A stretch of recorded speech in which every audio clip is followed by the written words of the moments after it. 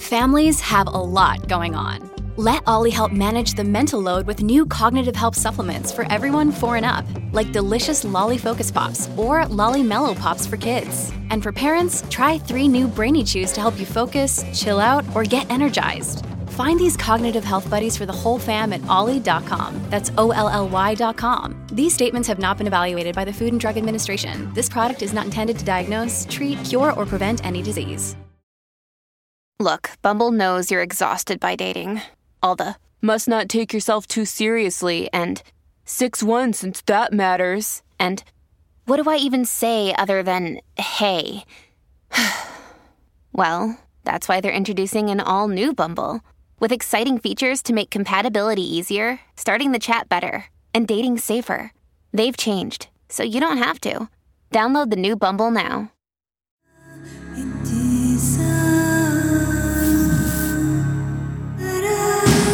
This is True Crime Psychology and Personality, where we discuss the pathology behind some of the most horrific crimes and those who committed them from a scientifically informed perspective. I'm Dr. Todd Grande.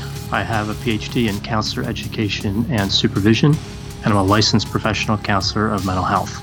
Dr. Todd Grande, that's my YouTube channel. Today's question is, can I analyze the case of Sidney Loof?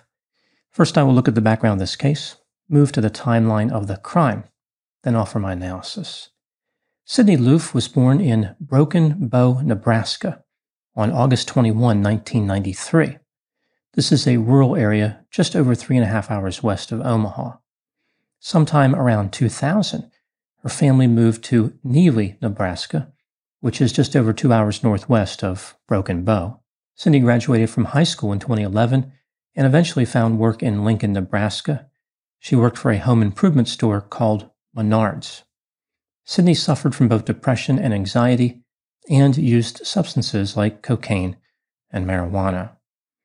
Now moving to the next player in the narrative, Aubrey Clifton Trail was born on September 7, 1966. He was mistreated as a child and ended up in the foster care system, where he frequently moved from one foster home to another. As a teenager, he committed armed robbery and spent some time in prison. Eventually, he added to his criminal history with forgery and driving offenses. In 2017, Aubrey lived in a basement apartment of a duplex in Wilbur, Nebraska, which is about 45 minutes south of Lincoln. Living with him in the residence was his girlfriend. Her name was Bailey Boswell. She was born on February 26, 1994, so she was close in age to Sidney. Bailey was raised in Iowa. Her father was murdered when she was young. Bailey was a successful athlete in high school. She was offered a scholarship to play basketball in college, but she had different plans. Bailey decided to use substances and found herself in trouble with the law for possessing drug paraphernalia. At some point, Bailey married a man named Freddie Pennell and had a daughter. The couple lived in Missouri. They lost custody of their daughter due to substance use. Bailey wanted to rebuild her life, therefore she went online and sought what is referred to as a sugar daddy. This is how she ended up with Aubrey Trail. Now moving to the timeline of the crime. Bailey Boswell and Sidney Loof connected on Tinder and scheduled a date for November 14, 2017. Bailey did not use her real name. Rather, she used the name Audrey with a D, which appears to have been inspired by her boyfriend's name, Aubrey with a B. The date between Bailey and Sidney took place in the basement apartment that Bailey and Aubrey shared. Aubrey was not there at the time. That afternoon, he and Bailey had checked into a hotel right by the store where Sidney worked in Lincoln. When Bailey went out on the date, Aubrey stayed behind at the hotel.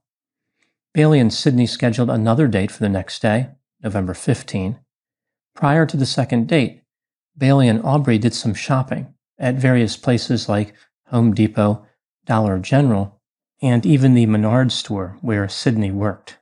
The couple purchased a hacksaw, a utility knife, extra blades for a utility knife, wire cutters, bleach, an air freshener, protein bars, a thermometer, lighters, food grinders, drain cleaner, and trash bags.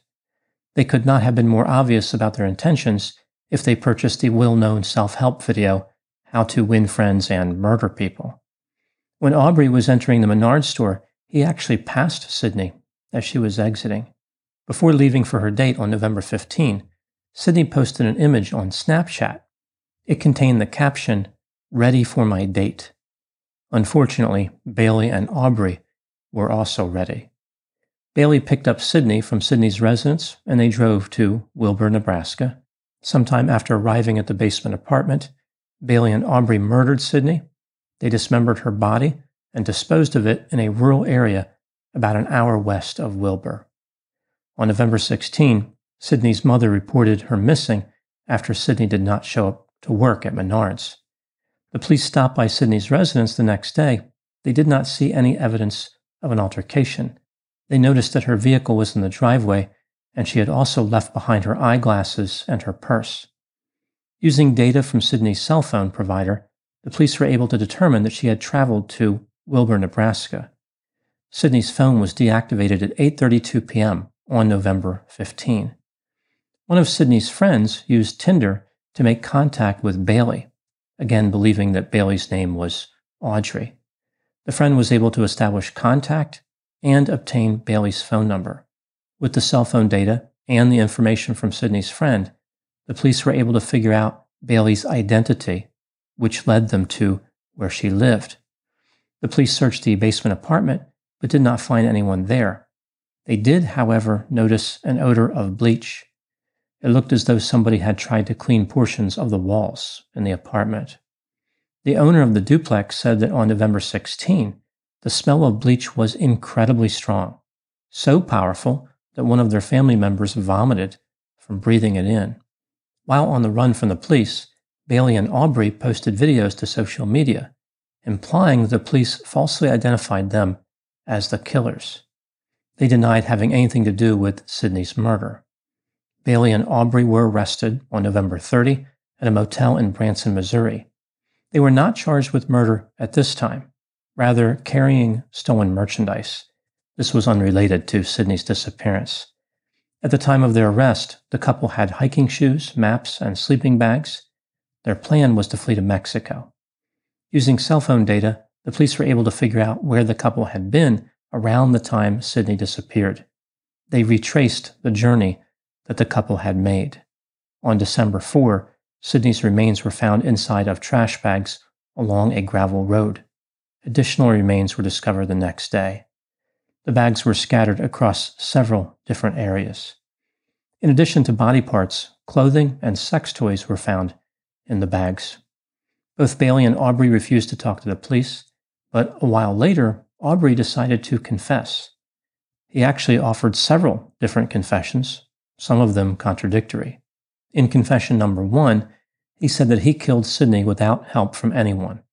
In confession number 2, he said that Sydney died on November 16 after having a third date with Bailey.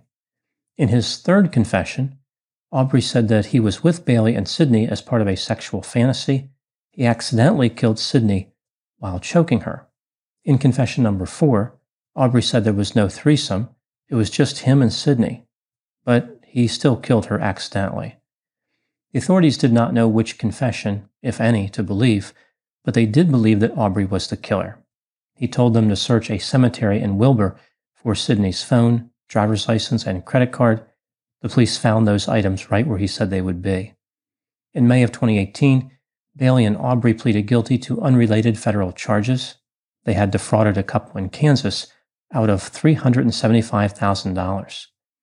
In June of 2018, Bailey and Aubrey were charged with murder in the first degree and improper disposal of human remains.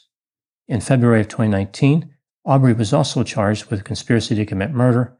6 months later, Bailey would face this same charge. They both pleaded not guilty to all charges. In June of 2019, Aubrey pleaded guilty to the improper disposal charge, but maintained his innocence regarding the murder and conspiracy. During a court proceeding that same month, Aubrey yelled, quote, "Bailey was innocent and I curse you all," unquote, before dragging something metal across his neck. possibly a piece of a razor blade. He was taken to the hospital and survived. Aubrey did not make a great contribution toward Bailey's defense by doing this.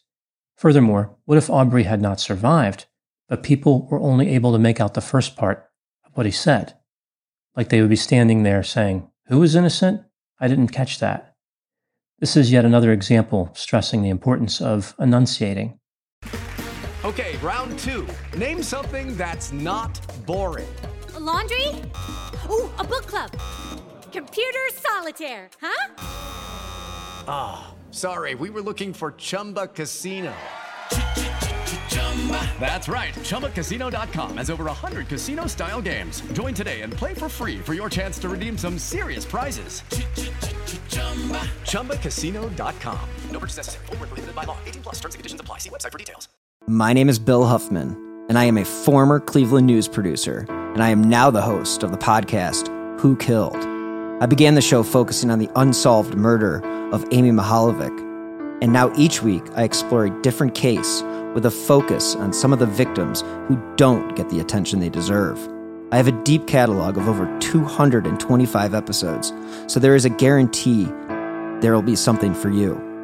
Who Killed is an evergreen podcast, killer podcasts, and slow burn media production. Subscribe today wherever you get your favorite shows. The evidence against Bailey and Aubrey was substantial. For example, cell phone records placed their phones near Sydney's phone. They purchased items before the murder, like the hacksaw, garbage bags, bleach, and drain cleaner. 3 women testified that Bailey and Aubrey expressed an interest in a negative behavior, specifically recording the torturing and killing of victims for profit, like the pair intended to sell the videos. And of course, Aubrey had confessed many times. The defense did not deny that Aubrey and Bailey killed Sydney. Rather, they tried to take a different approach. Their position was that Aubrey accidentally killed Sydney. They presented evidence showing that Sydney appeared to have an interest in sexual fantasies involving choking. As far as Bailey, she was presented as young, vulnerable, and weak-minded. She was manipulated by the intellectually superior and older Aubrey into participating in the murder. In July of 2019, Aubrey was convicted of the 2 remaining charges, murder and conspiracy. Bailey was convicted of all charges in October of 2020. In June of 2021, Aubrey was sentenced to death. In November of 2021, Bailey was sentenced to life in prison. Now moving to my analysis. Here are my thoughts on a few areas that stood out to me in this case. Item number 1. There is no question that Aubrey and Bailey were guilty of murder. Again, their lawyers didn't even deny that they killed the victim. The idea that the death was accidental is impossible to believe. It's clear the murder was premeditated. Why else did the couple purchase all those supplies that looked as though they were for disposing of a body? Were they making those purchases just in case they accidentally killed someone? Item number 2. In case there was any doubt left as to their guilt, the couple removed it entirely by sending messages to each other in prison. They developed their own little code to encrypt their messages, but not surprisingly, it was very easy to decipher. In the messages, they revealed that they were both guilty of murder. The point of their communication was to align their stories. Aubrey was going to take responsibility and exonerate Bailey. In one note, he wrote, quote, "We have to make people hate me and feel sorry for you," unquote. Well, he successfully completed the first part, so they were halfway to their dreams. Item number 3. I mentioned that 3 women testified against Aubrey and Bailey. 2 of them testified about a bizarre fantasy that Aubrey maintained. Namely, he considered himself to be a vampire who had the power to fly and to read minds. All the women who he paid under a sugar daddy arrangement were considered witches to him. Aubrey called himself daddy and made the women refer to him with that name, and referred to Bailey as Queen Witch. Bailey actively recruited women into Aubrey's fantasy world. The women would help steal and sell antiques with the couple, so they entered into a criminal conspiracy with the couple. Aubrey had bizarre rules for the women to follow. For example, when they were in his residence, they were not allowed to wear clothing. He also had a strange promotion policy, so to speak. Aubrey told them that they could increase their special witch powers by killing people. One of the women even agreed to kill another woman, but did not follow through with it.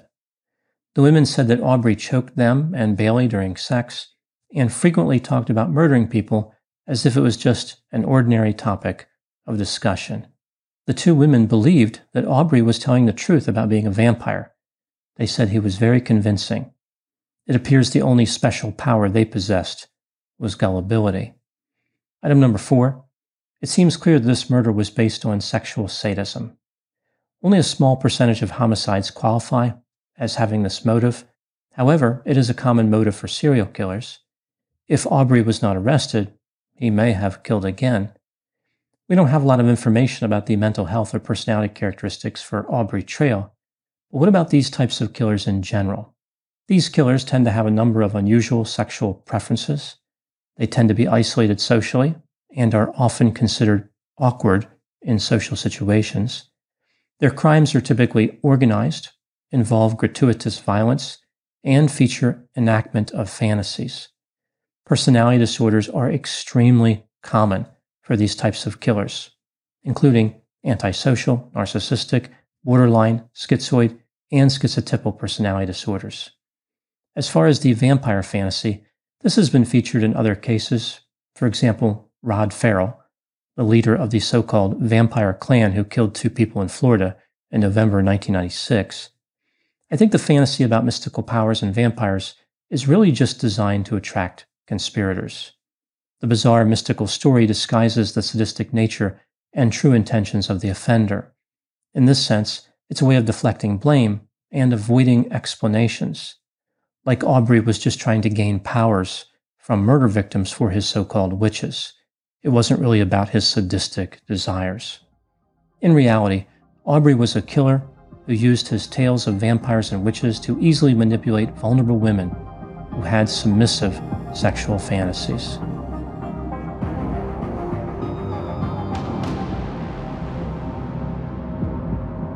This has been True Crime Psychology and Personality from Ars Longa Media. This content is for educational and entertainment purposes only. Ars Longa Vita Brevis.